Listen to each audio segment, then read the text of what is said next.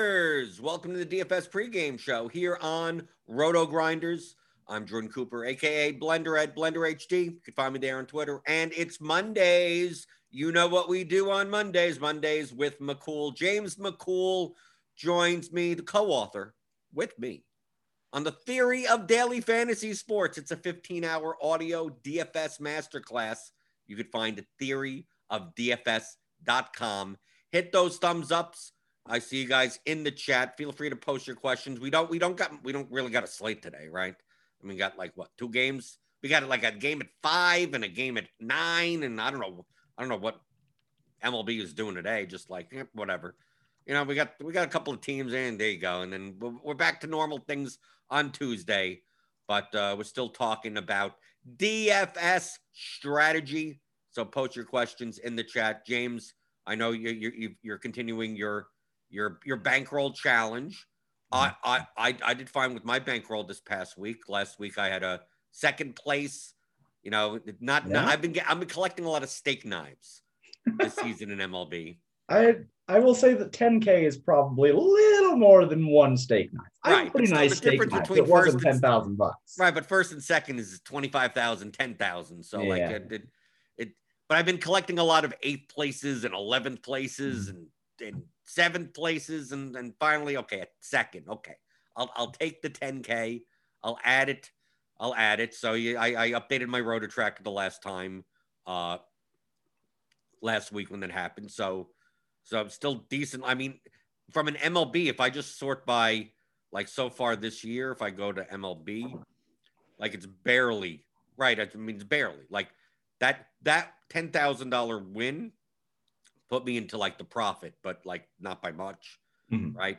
As of the last time that I uploaded, which was last week, up 1,600 on the season in general. Because like cash games, I've been like pretty much hovering around break even, and GPP, you know it. You posted it on Twitter even. Your GPP graph is going to look like down, big spike, down, big spike. And your goal is to just survive long enough, play well enough, and survive long enough so that you get those top 1% finishes. Instead of being 38th place, they're first, second, third place. And a lot of what I do with diversification, what top players do when they play multiple lineups is sometimes your season is not necessarily predicated on the big spikes, but on how to limit the the downward swinging slopes. So how since the last time we talked, since last Monday we had Grinders Live, like how's the bankroll challenge going for you? You know, super not great since the last time we talked. But that happens. And it's something like this is really important to talk about too, because everybody in this industry wants to talk about winning.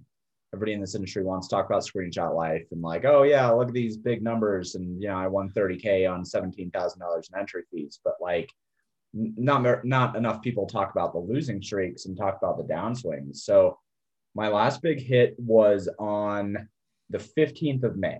So like 3 weeks ago, 3 weeks ago. At that point, I was up over 600%. I was at a $3,400 bankroll. Since then, I have had 2 winning days. 2 in 3 weeks. One was a 3% profit, and that one I took 8th place. So that one I made $173.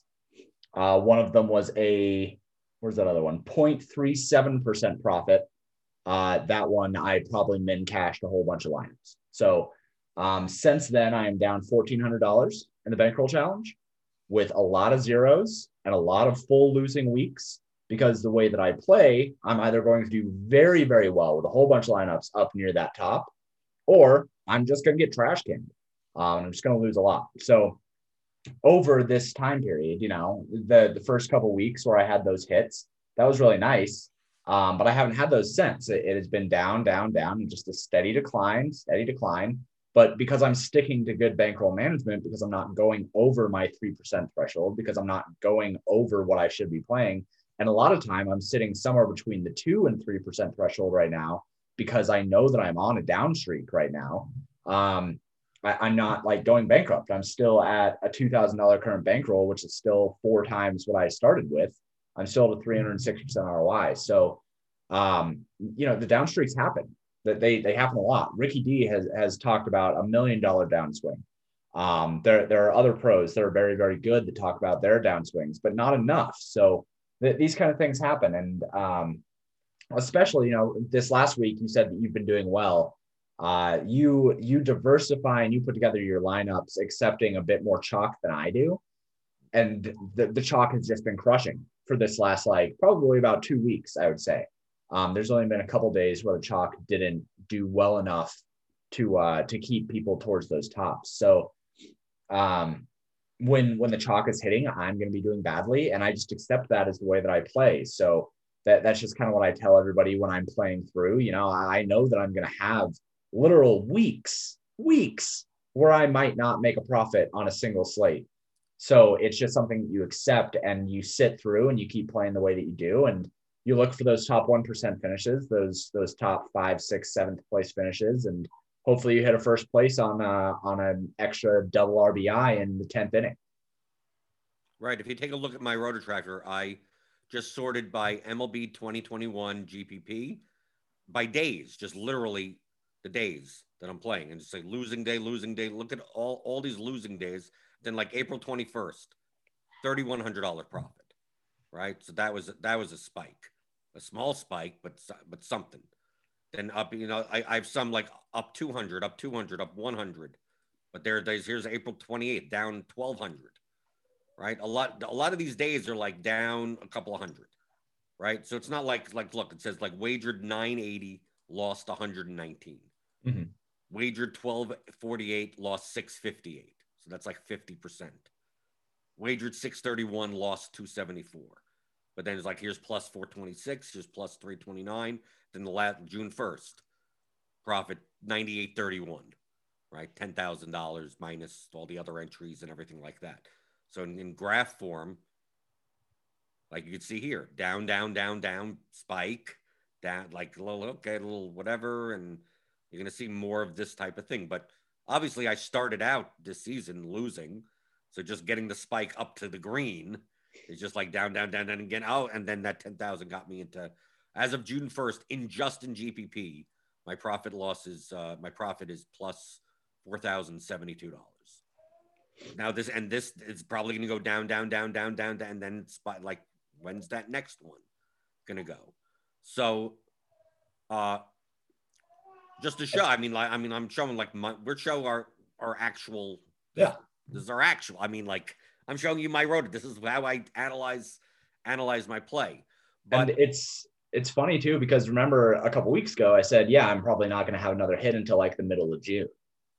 And here we are, like loss. And then hopefully this week or next week, maybe I'm able to have another hit. But yeah, like you said, it just loses until you have a hit. So if we take a look at what I do, I think the number one thing that people have struggles with is like there's a loss, big spike, loss is like normal. Yeah. Right. But going a month downswing of losses is also normal if you don't play well. Right. Typically the difference between a good player, long-term good player, and a long-term bad player, the graph just doesn't have those big spikes. So especially when these big spikes only happen every so often, how are people going to know whether or not am I playing bad, or am I playing well and running bad, or am I playing bad? Right? That's the number one thing. I think if your graph is more even, you're probably playing too safe. Right? If you're playing a lot of lineups more lineups that min cash, but not many lineups that come in like the top 1% of contests. Like that's one way. But a lot of people will be like, well, I've been playing for a month and it's just down. Am I playing well? Can you take a look at my lineups?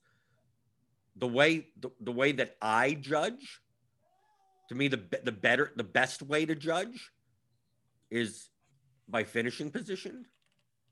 Like I've said multiple times on the show before that the variance towards the top is going to be just dramatic. Like the difference in the last like 10 or 20 points of your lineup is you can't control that. So like my goal is to just get as many lineups into the top 1%, top 0.5%, top 0.1%, depending on the size of the contest that I can.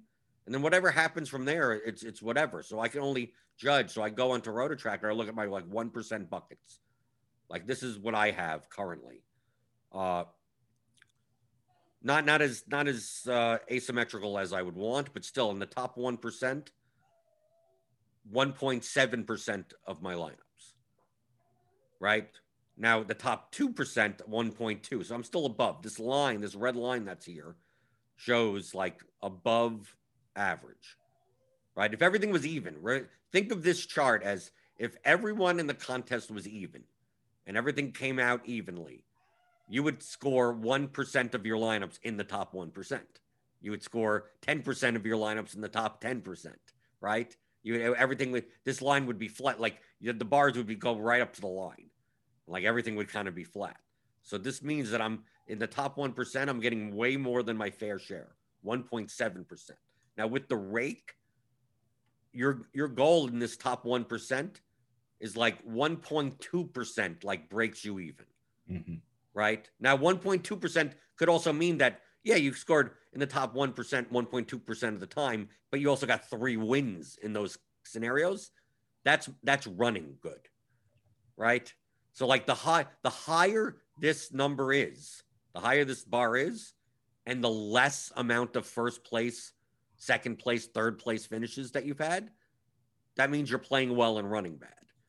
The lower this bar is, if let's say your finishing position for first place for one top 1% was 0.8%, 0.8%, but you've won a GPP for $100,000, to me that's you played. You're not playing that well, but you ran good, right?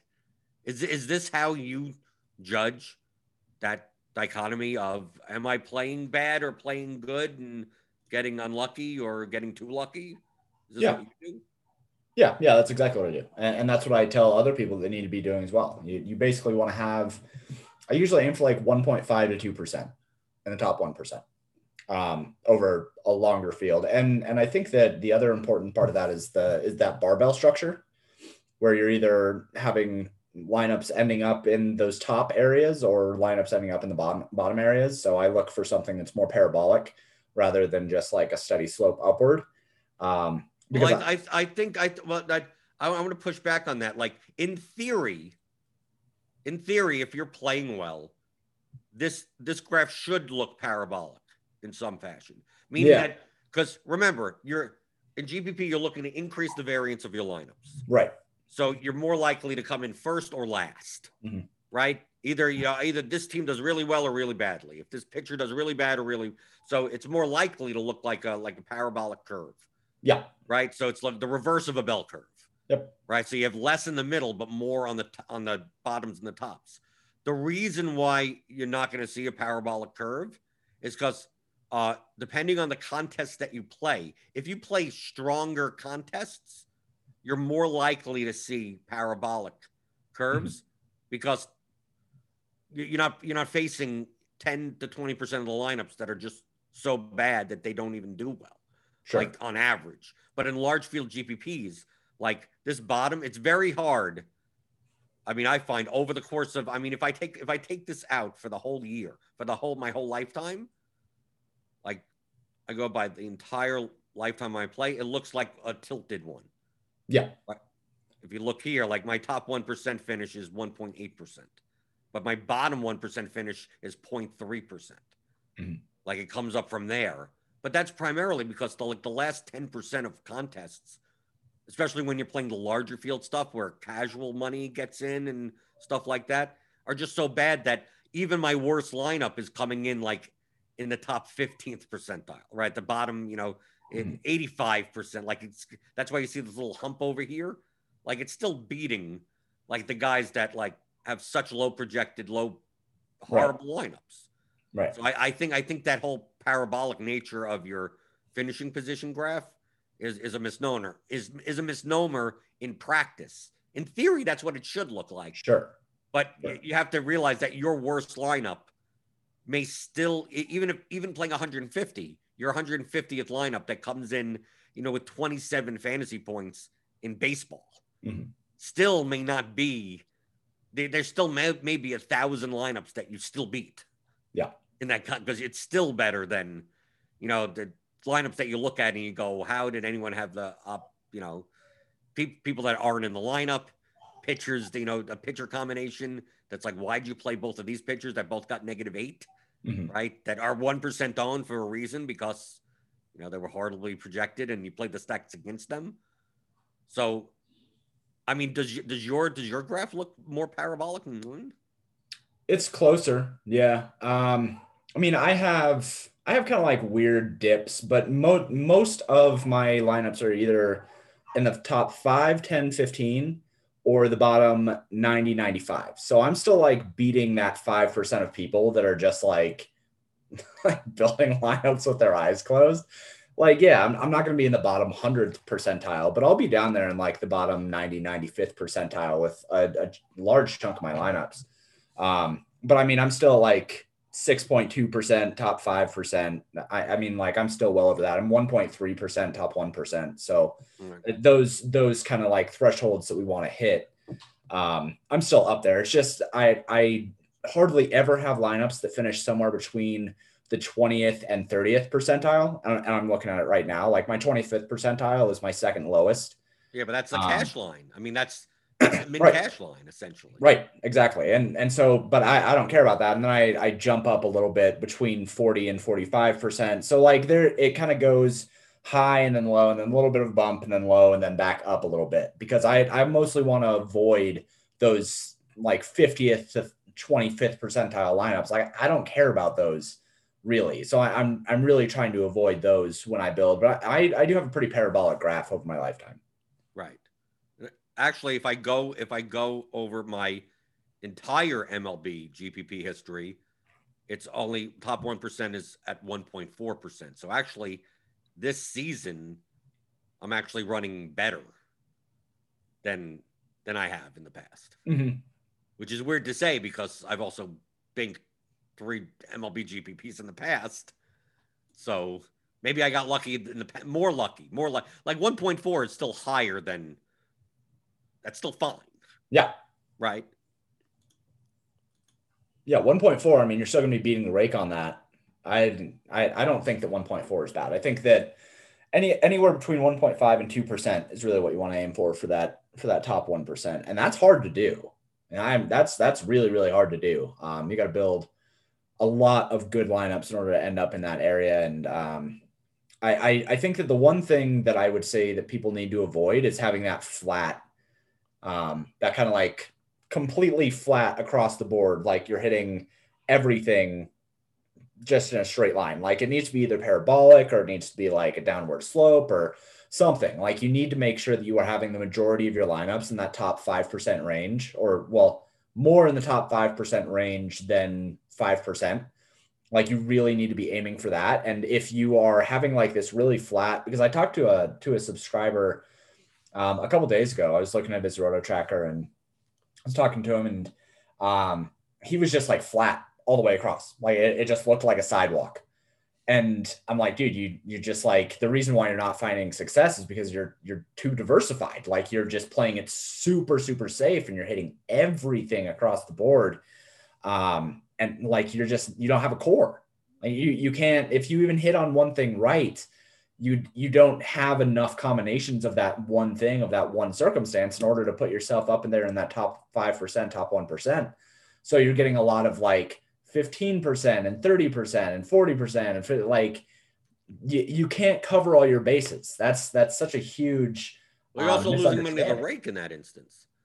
Yeah. If your finishing position graph looks like a sidewalk, that means you've lost money to the rake. Yeah, that's all. Like if you're doing that, then you're likely a -6 or like a -6 to 8% player across your lifetime, and that's because it's all going to the rake. Like that's just where your money is going.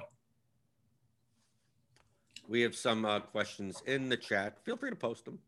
I mean, this is what we talk about on Mondays, general DFS stuff, especially on a day where there's really nothing going on. Lou Sinus asks, what contest are you playing on DK with the $2,000 bankroll? So right now, I mean, I'm assuming. I mean, you're doing $500 to 5,000, but I mean, you're in that $2,000. Yeah, so now I'm in 2,000, so I have $61 to play today. That is not quite enough to max the $4, so I probably won't be in that. I'll probably just put 50 into the $1 and play with $50 today. I prefer to be able to, like, if I'm going to play the $4.20 max, I'd like to be able to max it. And since I don't have the money to do that, then it just kind of feels weird to me, and it feels like an awkward amount. I could play 10 in the $4 and 10 in the mini max, but I'm mostly sticking to the $4 and the mini max right now. And I have a lot of people ask me why I don't play in the 20 max $1, and it's because the payoff isn't good enough. Where the way that I build lineups, we were just talking about how my graph looks parabolic. If I build any set of lineups for like any given GPP, the mini max or the $4 or the 15, whatever, I know that if I build lineups for these contests, if I am going to take down whatever contest I'm in, it's very likely that I will also take down a contest with more players, because the way that I build is super volatile. So being in the $1.20 max with a $850 or a $1,000 to first prize, when the mini max has $2,500 to first, like, I'm losing expected value over the long term by playing the 20 max, since I'm just going to be building to take down something that is larger anyway. So I play the mini max and the $4.20 max when I have the bankroll for it, but I'm going to need another hit before I can get back into the $4. Right, and to me, I can't even see the mini max. So I mean, no, because you have I don't even have the option of doing that. Yeah, like the $4.20 max is the smallest contest that I can play. Right. To me, that's the. I mean, but obviously, I'm playing way more than you. Like when I play on FanDuel, I'm playing 150 lineups. Yeah. Right. Yeah, and your bankroll is 10 times what mine is right now. So like you can absolutely afford to be maxing those contests over on FanDuel. Danny Lewis says, this may sound like nonsense, but do you reserve before entering? And if so, how long in advance? For GPP, just you build a dummy lineup and then you enter as whatever amount. I already, like maybe not for today, but like by the time I do this show in the morning, like I already have all my entries, not my cash, because obviously cash games start, double ups, respawn, and 50-50s on FanDuel. You have to re-enter, do your head-to-heads and stuff like that. But from a GPP's perspective, like the contests come out the night before. I look on both sites and go, what am I doing tomorrow? And I go, okay, FanDuel, DraftKings, you had the $18 garbage bat flip, whatever the hell they call it. And it's like, okay, I'm not going to max enter that. And then it's like, okay, let's look at FanDuel. Okay, it sucks also, but it's $5.55. And then I put in my 150 entries or whatever the hell it is, and I make one line. I make one lineup. I put it into everything, and then I'll sort it out in the CSV later. So, like, to me for GPP, like, just whatever you plan on playing, just put it in, like, and don't reserve. Just build a dummy lineup. It makes it so much easier when it comes to like uploading and sorting out your CSV. I know FanDuel sometimes have issues. Every time I ever heard people have issues with, I don't know, I have to replace one lineup by one lineup, one at a time, or just I've never reserved entries ever on any site. I build a dummy lineup, meaning just I go through, just even if you're going through and just sliding your finger and picking whoever's the first guy that fits within, it's still better than having nothing in there. And especially when nothing, if it locks with nothing in it, you got nothing. Like you have no one in there. DraftKings, plenty of people have, I tried, I got a CSV error and I have all reserved entries and now it locked and now I can't replace them with anyone. Well, why didn't you build a dummy lineup? Like to me, I build the lineup first and then I enter. And if I'm playing on like DraftKings or FanDuel, if I'm playing like one lineup for cash and then I have one lineup that I will upload all the stuff to, I just have two different lines. I build a lineup and then I change the pitcher. So it's like, okay, my Trevor Bauer lineup is my cash lineup, and my Walker Buehler lineup is my GPP lineup. I enter all the GPPs into that lineup. I enter all my cash games into the other lineup. And then when I download the CSV, you know what I do? I sort by the pitcher column, right? Because the Trevor Bauer will be here and the Walker Buehler will be there. I sort by whatever. And then in the CSV, I clear out my cash lineup from the CSV. So I remove it completely just so I don't override it. I'm going to do that in manually. And there you go. Yeah, I got my 150 lineups in Excel, and there you go. And then I have that like minimized on my second screen. It's like, okay, I'm going to need that, 5 hours from now or whatever, and build and upload and whatever. I mean, is that a similar process to you? Yeah. I mean, I build dummy lineup and I just reg everything that I'm going to play early. And you have to do it early this year because for whatever reason, the contests are just way too small this year for baseball. Well, because they think people are playing basketball more. Yeah, they're shoving 50K prize pools into a 2-game slate on NBA. So it's so silly, man. Like maybe they could afford to have an $8 150 max if they would just stop dumping money into NBA during the playoffs. But I digress. Anyway, you have to reg early. Most of the time, yeah, you can even do it the night before, like Blender just said. Like you can look at DraftKings, you can look at FanDuel, kind of try to figure out what you want to play the next day. If you're using a bankroll tracker, like I gave all my subscribers a blank bankroll tracker so they can track things the same way that I am. You already know how much you're going to be able to play the next day, so you can just build a dummy lineup, register your contest the night before, and then as you're doing research, just build your lineups and then upload them. The issue that I think that a lot of people run into is that they don't really know how to change the lineups after they have already put them in. So a mistake that a lot of people make is they'll register all their contests beforehand, and then like on DraftKings, you actually have to go in and edit your entries. So what a lot of people will do is they'll run on Lineup HQ or whatever lineup builder they use, and they'll export their lineups and they'll just go upload. And they'll upload them onto DraftKings. And they're like, oh, well, I'm set. Dude, you're not set. You're screwed now because you don't know that you need to go edit your lineups. You just still have your dummy in there. So now you're screwed. And I, of course, wouldn't know that from personal experience of the one time that I did it when I had a dummy lineup. I definitely have never done that, but other people have done that for sure. Well, you got to put the lineups in the template of the DraftKings template. Right. Yeah. Like I said, I personally have never done it when I had a dummy lineup that didn't have Eric Bledsoe in it, but I think that a lot of people have done it probably. To me, it's easy. I don't know. When people have problems with that, I got Excel. I'm bringing up Excel right now. It is really, really easy. Like it's not hard. Cutting and pasting. What's so hard? You download the lineups, you cut and paste them in the square that it should be. You look at the columns, you line them up, and you press Control V, and you're done, and save it.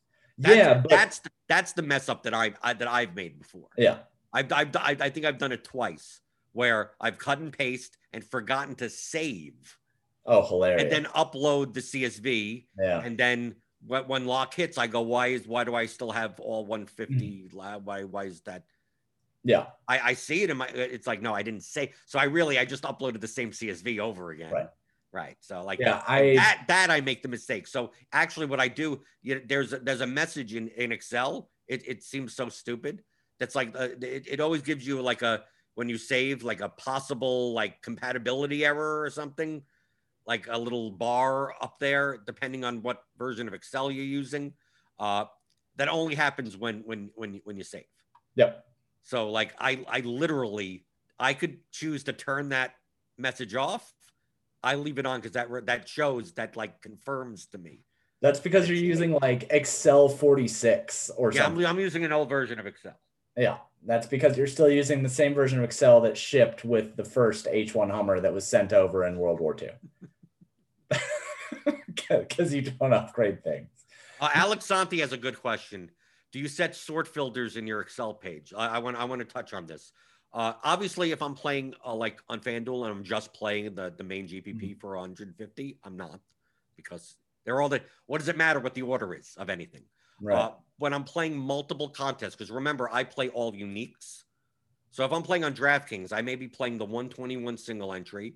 I may be playing 1 or 2 lineups in the $88 contest. I may be playing 1 entry into the $12 single entry, 1 entry into the $40 single, and then I'm playing the 20 entries into the $4 20 max, and then maybe like 80 entries into the main whatever bat flip. At that point, if I'm playing 80 entries, it's probably only like $8 to $12 on that day. So then it's like, okay, well, how do I decide what lineup goes into which?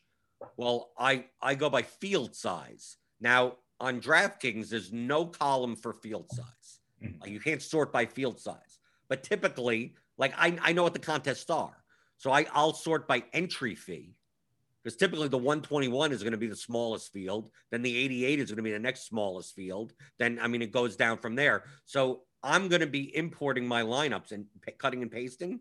And I'm going to be sorting by either projection or by ownership. So obviously my chalkier lineups are more likely are going to go into the single entry stuff, because how much leverage do I need? Do I need to be playing my 5-man pirate stack with the contrarian pitching combination in the 121 single entry? Do I need to get that leverage? No, I don't. That's going to end up in the large field stuff. So like I sort by entry fee. Now, obviously, like there's a $12 single entry. I may cut and paste the line, so I put them in order like that. But typically, I just sort by entry fee, and then sometimes sometimes what I'll do, I'll put my single entries up first, and then I'll put like all the large field. But in order to make it a little bit more random, like when I paste that in, I'll either randomize or I'll just indiscriminately put rows of my, like the $4 20 max, like in the middle of everything. So it's a weird way of doing it. It's because it doesn't matter to me. Like the lineups for the 20 max and the lineups for the 150 max are going to be the same types of lineups anyway. But if I sort by ownership only when I import, like that means my lowest owned lineups are going to be all in the 20 max, right? I'm not going to have any diversification specifically in the 20 max. So if that low owned stack lineup comes in, I'm going to come in like first, fourth, seventh, 10th in the 20 max when I could have came in, first in the 20 max and third in the 150 max, and I would have made more money. So that's how I sort my Excel file for that. But it's a little bit more complex because I'm making all unique lineups. If I was just playing a 150 set, and it's like, well, the top 1 is going to be in single entry, the top 3 will be in the 3 max, the top 20 will be like, you don't have to do that because you're just cutting and pasting over. You're just doing 150 set to begin with, and you just order it that way and just put the lineups the way you want. Yeah, that's a really interesting and like that's a really good piece of advice, because I know a lot of people that that they'll ask, well, why did so-and-so pro play this lineup in the 20 max? It's like, well, they have 300 lineups. Like that lineup is one lineup out of a massive portfolio of lineups, where like what you are seeing in their single entry, like they very likely just have that as part of their portfolio, and that is their safest lineup that they decided to enter into the single entry contest. Like they have it sorted that way. So I think that's an important thing to know. The randomization is important, I think, when you are talking about entering a whole bunch of different kinds of contests, especially if you have like, I don't know, if you're maxing both the 33 and the 150, and there aren't that many people that do that, but when they do, you want to be able to mix and match those lineups up a little bit and not just sort by ownership. But I do like that concept of just sorting by ownership if you're doing all uniques and you have a whole bunch of different contests that you're entering. I just want to make sure that I mean, the main difference between the lineups is going to be the leverage that I have. Yeah. Now, I think that's awesome. The thing is that I primarily am building leverage. All of the lineups that I build are lineups that can win a 150 max large field contest. Yeah, because I don't mind that in single entry, because in single entry it gets even more condensed. So like my highest cumulative owned lineup is like typically contrarian even for 120 the single entry. Yeah, but it's not like stupid. Like it's not like stupid owned too low owned. Like Like, I don't need to get that stupid. Like, it's not going to be, oh, I'm playing the chalk, pitcher chalk, stack chalk, one off. Like, I don't have any lineup that looks like that. So, like, I don't even have to worry. But if for instance, my highest cumulative owned lineup is 165 and my lowest is like 80, like, why would I want to put an 80 in the one? Like, if I win that, I could have, like, that lineup could win the 150 max. Yeah. For 50,000. Like, winning 5,000 in the 121 single entry seems like if I win with that lineup, I'm going to win by like 45 points. And then it just seems useless. Like, that would have been more useful in another contest. There's somebody that won the, I think it was the mini, I don't remember what it was. It's that somebody won a contest yesterday with 270. Oh, it was the $18. They won with 270. The next closest person had 236. 230 in the large field, in like the biggest contest on DraftKings. That is insanity. That is crazy to lap the field like that. But yeah, and that goes back to what I said earlier, where the lineups that I build, I know that the lineups that I build, like if I take down the $1 20 max, or if I take down a 20 max contest, very, very likely that I would have taken down the same contest in the 150 version of it. So there's no reason for me to enter those lower ones if I'm on this bankroll challenge. Like it's just wasting EV. And especially because like the way that I play, one of the reasons why I don't enter a lot of single entry stuff when I'm doing things like this is because I'm always fading the top owned stack. Like every single day I'm fading the top owned stack. So automatically I don't have like that. I have so much leverage for single entry that I really don't feel the need to be entering single entry very often. The only time that I do it is if I'm entering the 121, if I'm just like deciding to kind of play around with my own money on that day. Or like the 111 the other day was a really good contest on DraftKings with 100K at first. So I entered that. But when it comes to single entry stuff, I just prefer to play a larger field contest because the lineups that I build are better for larger fields. I mean, but it's the same exact thing that I do. I mean, it's right. It's the same exact reason. It's part of my portfolio, but not the main thing of what I do. And this is why, like, Eric Chiasson asks, do you play the same core in all your lineups? Like, I don't, like, if you listen to the Theory of DFS, go download it, go buy it, theoryofdfs.com, or you listen to or watch this show. There's no such thing as a core. There's no such thing as players. Like, I don't play players. I play lineups. So, like, there's no such, to me, there's no such thing as a core. There may be players that are being under-owned, and I'm playing more of them, but there's no, like, I think these 4 people are going to do well. I'm going to play them in 80% of my lineups. Like that doesn't exist. There's no such, to me, core plays don't exist. I'm playing lineups. I'm building, if just so happens this guy appears in 16 lineups, then that's how the math works out, and that's what it is. And I'm typically, for batters, not playing on a normal size slate, more than like 20. I'm not playing of any batter more than like 25% of my lineups to begin with, right? So it's just whatever fits in, fits in. That's what the projections say, right? I make the strategic decisions of what stacks are underowned, what stacks are overowned, what pitchers are underowned, right? And try to build lineups cumulatively that way, or by ownership product, technically. And then pair them together and make as many combinations that I can of plus EV lineups while still being diversified, that I'm not just like going to go on a 50K downswing for no reason, right? Like that, but that's all dependent on the size of your bankroll, right? For me, I play a lot to protect my bankroll and sacrifice potential upside because I have a bigger one. When you have a smaller one that you could replenish, if you have $1,000 bankroll and you have a discretionary income, like, feel free to be as risky as you want. Don't be diversified. People do it the opposite way. It always amazes me. The smaller bankroll you have, the more risk you could take. Just like the younger you are, the more risk you could take in investments, because you have so much time horizon to make mistakes. If you're just starting to invest and you're 52 years old, like, you don't have time for your stocks to dip 20% and then come back over the next 10 years, right?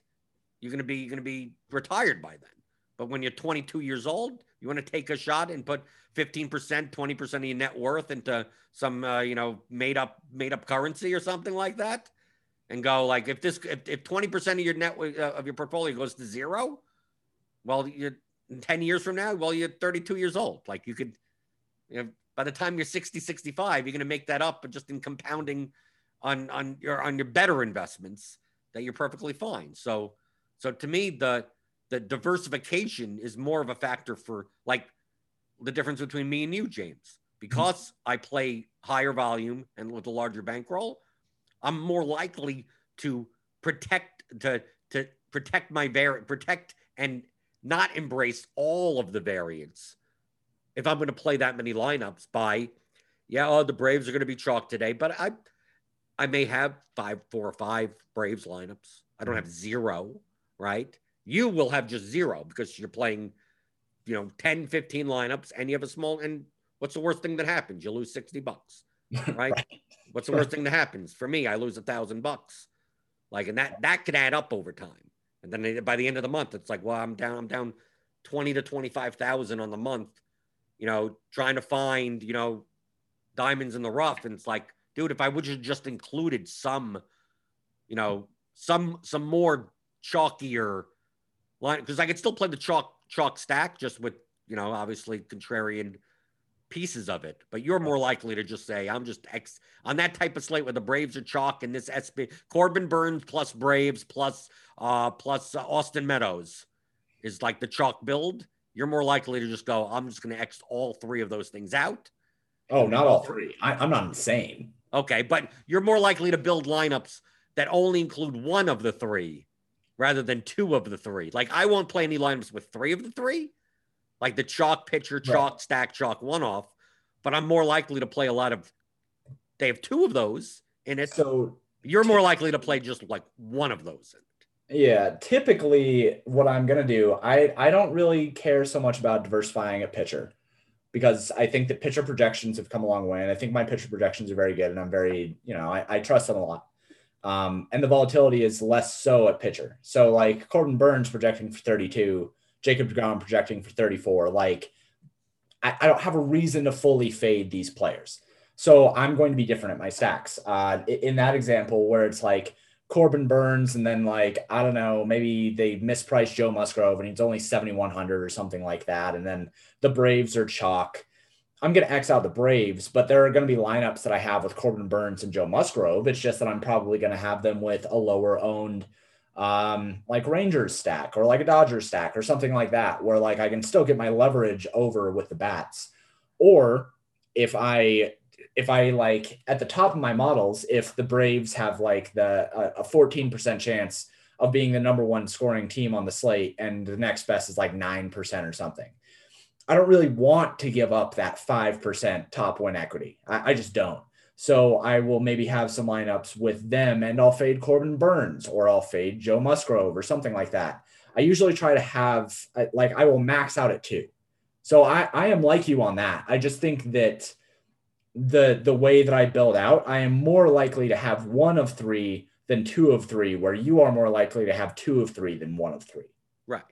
Yeah. I'm right. I'm more likely to, there'll be some lineups that you look at and you go, wow, you really didn't get off the board there. It's like, well, I got off the board enough, right? In other spots. Yeah. Right. And right. You'll see, it's like, you played on FanDuel. I'll play a 4-3-1 and it'll be like, well, it seems like you played the chalk Astros and the chalk Royals together. How was that enough leverage? I go, well, I played the chalk Astros, but I played Chas McCormick instead of Alex Bregman at third base, and I played Hunter Dozier at third base, who wasn't as owned in the Royals stack. So you take a look at the total lineup, and it's like, yeah, I did use 2 of the top 3 chalkiest teams, but I didn't, and both of the stacks did not include one of the chalkiest hitters of the stack. Mm-hmm. So the total lineup, and then the one-off is like a 3% owned Nick Castellanos or something like that. And the pitcher is the chalk pitcher. And you look at the lineup and you go, this doesn't seem all that different, but it really is. Like from the team perspective, you go, well, it's Houston, Kansas City, 2 chalkiest teams. I'm like, yeah, but look at the total ownership of the lineup. This is a contrary. This still has enough leverage to win, right? Castellanos gets a double home run game, and I get the right hitters of the two stacks that aren't part of the chalk version of that stack. If you can play Houston, and it's like, oh, I'm going to play Altuve, Bregman, Correa, Alvarez on like FanDuel. It's like, yeah, that's the chalk stack, and you're going to pair that. You're going to try to pair that with Merrifield, Santana, Perez, and whoever, and Benintendi or something, and like yes, that 4-4, like that's the chalk, right? And because you're on FanDuel, you can also afford that with DeGrom and have money left over. Right, and have money, right, exactly, and still have money left over. So instead of doing that, I'm building a lineup which is a 4-3-1. Instead of playing Bregman at third, I'm still playing Altuve, Correa, right? Altuve, Correa, Alvarez, Tucker, right? Something like that, or Chas McCormick. And then in the Royals side, you're playing Dozier, Perez, no Merrifield because your second base spot is filled, and Michael Taylor, right? At 1.8% owned. Even though the Royals, like all the other Royals, are like 12 to 15% owned, Michael A. Taylor batting 8th, 1.8% owned. And then a Nick Castellanos one-off, 4,000, because you could afford it. Why not? And still have Garrett Cole or whoever in your lineup, right? And it's okay. And then you'd look and you go 4-3, 2 chalk, like that's why we go on and on and on again about it's not about players. It's not about teams. It's about lineups. You're playing lineups. So when you say, oh, you can't play the chalk stack and you can't play the chalk stack, like it's all together as one lineup. As long as you're able to take out ownership and not give up like boatloads of projection, you could build your lineups any way you want. So you could play, if the Braves are chalk that day, it's like, well, I'm going to just X out all the Braves. It's like, why can't you play lineups that are the Braves but not Acuna, right? Why can't you play Freeman, Swanson, Riley, Adrianza, and you don't have Acuna in the lineup, right? But all of the chalk Brave stacks, Acuna's like 28% owned, but you don't have him. And it doesn't mean Acuna has an 0-for-5 game, but he only puts up, like, let's say he has 12 points in a Braves 8-run win with, and Adrianza has a home run and 3 RBIs. And he, as part of the stack, he's only 2.8% owned, right? Because everyone is playing the top 4 guys, right? Well, you're good. Who cares that you played the Braves? Or don't play Freeman, don't play Swanson, don't play Riley, don't play whatever. Ozuna we're probably never going to see again. But you don't play that. Build a lineup like that. And once you start piecing away that ownership, or play the top 4 guys, play Acuna, play the chalkiest stack in the world, Acuna, Freeman, Riley, Swanson, and you play that alongside the 1% owned Tigers. Yeah. Right? You play Akil Baddoo and whoever and Nico Goodrum, and now you're fine. And you look at it and someone, oh, I can't believe you played the chalk at Brave stack. They're like, well, look at the lineup as a whole. And then once you play that 1% Tigers stack, you play the chalk pitcher, and who cares? Because if the Tigers put up 6 runs and those 3 guys do well, yeah, you could win, even with the chalk going off. Or you don't play the 1% owned stack with the Braves. You play the 5% owned Red Sox, let's say, on that day. We're 5% owned. So not like low owned, but not high owned. And then in that lineup, you don't play the chalk pitcher. You play, 8% owned Sandy Alcantara or something like that. And okay, now your lineup is fine. Right? So like and then people will ask, well, which one do I do? Because I always piece this out into like chalk pitcher, chalk stack, chalk one-offs. Like that's, to me, those are the 3 categories in MLB DFS when you play GPPs. Like chalk one-offs are typically like, the $2,800 Austin Meadows for no apparent reason, right? Like that type of thing. Or like the chalk piece of the chalk stack, like Acuna, something like that. The thing is, you shouldn't play all 3. The rule of 3. I wrote about that. in my bankroll challenge. Just stick to the rule of 3, man. You can't have all 3. Avoid one of the three. And on FanDuel, I think that I agree with you that it is pitcher, main stack, and one-offs. And on DraftKings, I say that it's the SP1, the SP2, and the main stack. Right. Those are the three on DraftKings. There's also chalk one-offs also because DraftKings will have that cheap. Jorge Soler is 22% owned for no apparent reason, because he's 2,600 in batting cleanup or something. Sure, but the two pitchers in the main stack, those are the main things that I focus on DraftKings because I mean there is always just huge chalk on one of those or on all three of those things. It doesn't even matter. Like we're even seeing on 12-game slates, we're seeing Garrett Cole at 45% owned. We're seeing like the Rays in a good spot at 30% owned on 10+ game slates. So I think that on DraftKings, people are kind of forcing those things in, even though nobody wants stack anymore. But on DraftKings, I do think it's SP1, SP2, and the main stack. But I totally agree with your thoughts. Where like as long as you are getting different at one of those three things, one of the main three leverage pieces on any given slate, you can build lineups that are including other pieces of it. And that's honestly something that I need to be a little bit better about in my play when I am maxing, when I'm doing like 50 or more lineups. I need to be able to look at things and say, okay, well, it's fine to take the Braves. In my head, I don't want to, but it's fine to take the Braves so long as I'm avoiding the top overall SP1. And that's something that is a little bit of a leak in my game that I can admit, where I get a little bit too contrarian with it. And I should probably knock that off. But overall, like people, I mean, I could see like James, I could see you saying, like in this example where the Braves are chalk, as a team, saying, I'm going to build 20 lineups with no Brave stacks, but I could have Braves one-offs. Yeah. And that's the thing. I need to make sure. And I say that also in my Discord to my subs. I preach it, but it's one of those things where it's like, do as I say, not as I do.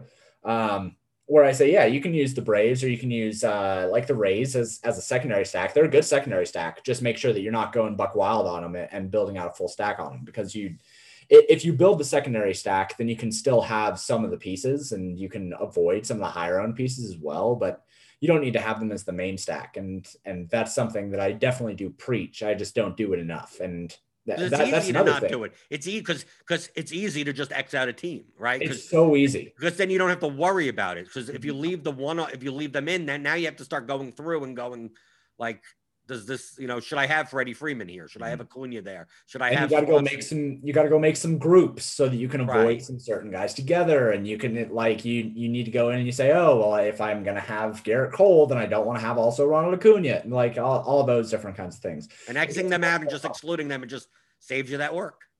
Gets much more complex, but it's something I mean, when it comes down to it, doing that work, if that work nets me an extra 1 or 2% profit by the end of the year, that's something. It probably takes me an extra 15 minutes per day once NBA season and NHL season is over. And you guys hear me say this all the time, because I'm a content creator, I'm handicapped when it comes to my MME builds and when it comes to my scripting.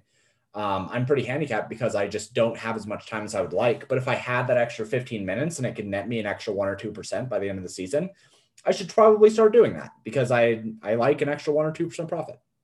Lou Sinus asks, do you ever create more lineups than you have entered, say 300 lineups for 150 contests, and cut and paste some lineups from the bottom to give you more variance? There's no need to. Why? I have known people that do that.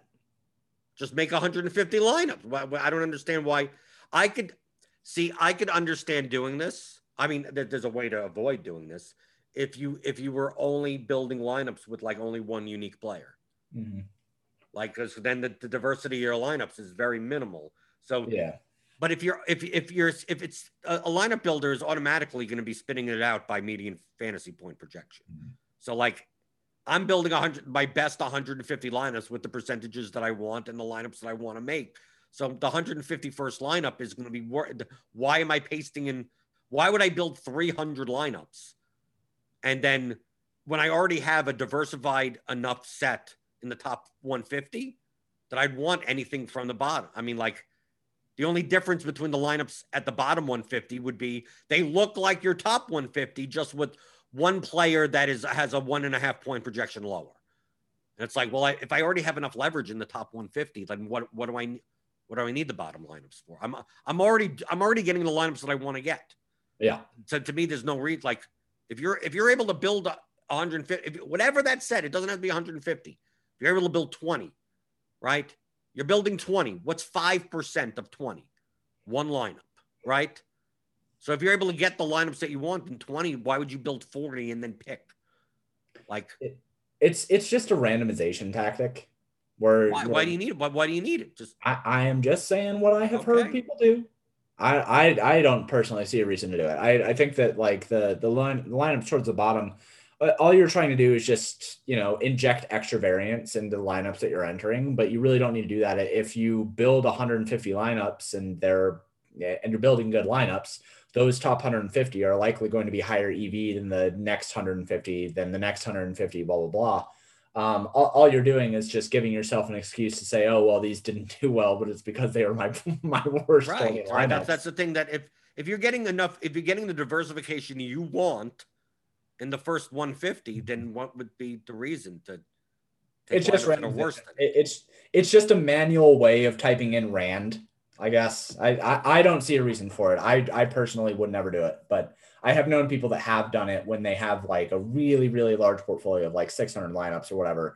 But what they are really trying to do at that point is what Jordan was talking about earlier, and sorting through the Excel and entering those contests into different things, because they're not making 600 lineups and then taking 100 of those and then putting them into the 150 from the bottom. They're taking those 600 lineups and they have 600 contests regged. And then they are mixing and matching and pulling random chunks of those 600 lineups and putting them into the CSV in different ways. So I don't see a reason to do it when you have 150. And lastly, Frederick, how much do you consider how far below projected optimal lineup is before you cut it from your lineups? Meaning, if an optimal is 140 and you crunch and your generation, it gives you lineups at 90 to 110. Do you delete that? Well, if they have enough leverage, like if you're creating lineups that are that low projected, then you're having a problem creating lineups. Mm-hmm. Like, if people get so obsessed with this, how much, especially in baseball, how much, like in basketball, I could understand it. How much off the optimal lineup should I have? We talk about that a lot. Yeah. Right. There's no number. The number is the more that projection you give up, the more leverage you need to make up for that. So can you play a lineup that is 50 points lower projected than the top optimal stacked lineup? Yes, as long as you get the requisite ownership with it, right?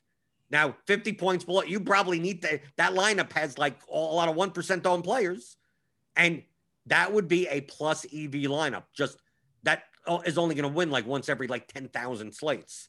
So like, how many of those lineups do you really want in your portfolio? Because like, those are like YOLO.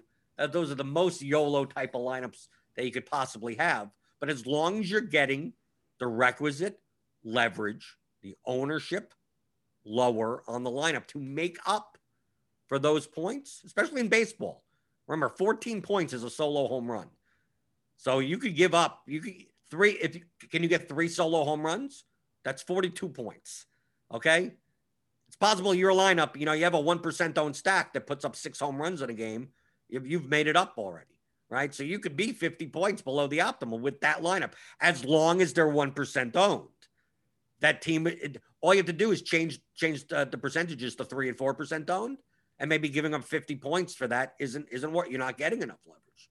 So it's not the number of points. It's the points relative to the amount of ownership.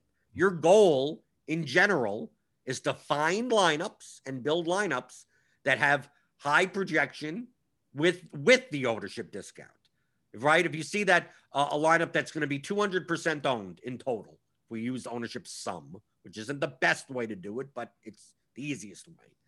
200% owned and projects for a median of 140. And you could find a lineup that projects for 136, right? Or 137, which is like the matter of one base hit. 137 for 120% combined owned. Like, that's a lineup that now you found a lineup. Now you want to find as many lineups in that range, right? Sacrificing 3 points in projection and getting 80 points in ownership. How many of those lineups are there? Maybe there's 6 of them. Okay, I want those 6. Then you go, what's projected at 135? but gives me 115% ownership. Okay, how many? Like in theory, that's what you're doing. So hence the facet of you're not playing players, you're not playing teams, you're playing lineups. Now, obviously, in baseball, there's a correlation element to it, so you have to factor that in. But outside of that's your goal in DFS for any sport. Is can I play lineups that project well, that are going to be somehow lower owned? Now, the fields are not dumb where I can play the highest projected lineup that also is going to be the lowest owned. Like, no, the chalk is a reason. There's a reason the chalk is the chalk. But the difference between 2 points in baseball, 1 point in basketball, the ownership will be vastly different. The difference of 2 points in basketball, we'll see one guy be 45% owned and the other guy being 10% owned. Like, that gap shouldn't exist to that extent. In baseball, we'll see one guy with a 15-point median projection be 26% owned, and a guy with a 13.8-point projection be 6% owned. Because one guy's clearly the best play, and the other guy is 1.2 points lower and clearly like, eh. And then there's a lot of guys like that in that range, right? Yeah. Everyone's playing Acuna, but no one's playing Bellinger or Soto or Harper or whoever. And you're like, well, why should one guy be 4 times more owned? Well, they should be, because they do project better, but by the span of a run, right? Yeah. 2 points, the difference of like a run scored. So how many of those things can you find to build a lineup that puts that all together? That looks like, okay, this looks like almost as good as a lineup as this one, but it's going to be half as owned. Play those lineups. I mean, that's it. That's the simplest form of DFS for GPPs. And the amount of leverage that you need, the amount of ownership discount you need in your lineup is all relative to the size of the contest that you play. There you go. Then you match it up. It's not about picking players. It's not about picking teams. It's about building lineups that fit those variables. And now, obviously, ownership, you have to kind of project beforehand. I mean, that's kind of the skill. And here at Roto Grinders, we do have projected ownership. So you could sign up Roto Grinders Premium. Click the link in the description, get $10 off your first month. But you also have to mentally, because it's a human game. So someone could be projected for 17% owned and end up being 11% owned. It's like, okay, well, where did the rest of that ownership go? Well, obviously someone else is going to be higher owned. So kind of knowing human psychology helps. But really, you're building lineups. So you're not picking players. You're not saying who you're going to do well. You take a look at the projections that you have, that you made yourself or you subscribe to. That's a reasonably accurate model. And how could I put these pieces together in ways that other people aren't doing that still project well enough, and just people are more likely to go, oh, I'm going to play the high total team and do this. Like, well, turns out with all these puzzle pieces, I could put pieces from here, here, here, and here and get a lineup very close to that less people are playing, right? And then how many of those types of lineups can I put together? And that's it. And if it turns out that you get 16% of this guy and 22% of that guy by doing that, then then it is what it is. That's how the math and the pieces come together. But you could understand, James, that like that thinking that non-linearly can be tough for most people. Yeah, we've talked about it on this podcast or on the show before, or where we've talked about linear thinking is something that most people do, and non-linear thinking where you're pulling a whole bunch of levers at once rather than saying, I'm going to do this thing, this thing, this thing, this thing in order, doing all of them at once. That it's hard. It is really, really hard. It's hard to multitask, and it's hard to get in that mental state. It takes a lot of practice to be able to see all those things at once, because most people can't even see the next decision that they're going to make after the first one. It's like playing chess. Most chess players just make a move and then they react to the next move. Master chess players know what's going to happen 7 moves ahead. So you have to be able to see those things together, and you have to be able to make decisions all at once rather than one by one. And a lot of people struggle with that. So I think that is where most people are going to fall apart when they're trying to build lineups, that they get tied up over 1v1s or 2v2s, or like you like this player more than that player. And it's like, Then flip a coin, dude. Like, it's going to be okay, whichever one you choose. If you choose Freeman or Ozuna in your Brave stack, then one of them might hit a home run. I don't know, but they're in a good spot. So picking one of them is probably right. Picking both of them is maybe right, but it just matters in the lineup you pick. It doesn't matter. And we talk about that in the course, 15 hours. So if you want structured education, we talk about stuff like this throughout the entire course. The theory of daily fantasy sports, how to think like a professional DFS player, 15 hours of audio. Theoryofdfs.com. James, you're at paydirt_DFS. Paydirtdfs.com, right? If people want to check out your model and your work. Yeah. So you can find me on Twitter at paydirt_DFS. You can find all my models at paydirtdfs.com. Today, we are also actually completing a combo. There's another site that has been offering projections called Point Source that is now going to be found at Paydirt as well. So if you have been interested in either one of those things, come on over, come join the fun, come join the community. And you're doing esport. You have Valorant and DOPA. Oh, dude. I got projections for everything. I mean, literally, like, I've got projections for Dota 2. I've got projections for Counter-Strike. I've got projections for Call of Duty, projections for League of Legends, projections for baseball, projections for basketball. I mean, everything that you could need. I promise. For whatever sport you're playing, you can find it over at paydirtdfs.com. Okay, so I don't know tomorrow. I don't know what I'm reviewing tomorrow because am I going to review a 2-game slate that's today? I don't know, but we'll be talking about stuff it'll be a normal slate tomorrow. But that's what I do on this show. Going over DFS strategy, reviewing past slates, going through the tools here that we have at Roto Grinders, how to build better lineups, become a more profitable player. Mondays through Fridays, 11 o'clock Eastern. On the DFS pregame show on rotogrinders.com.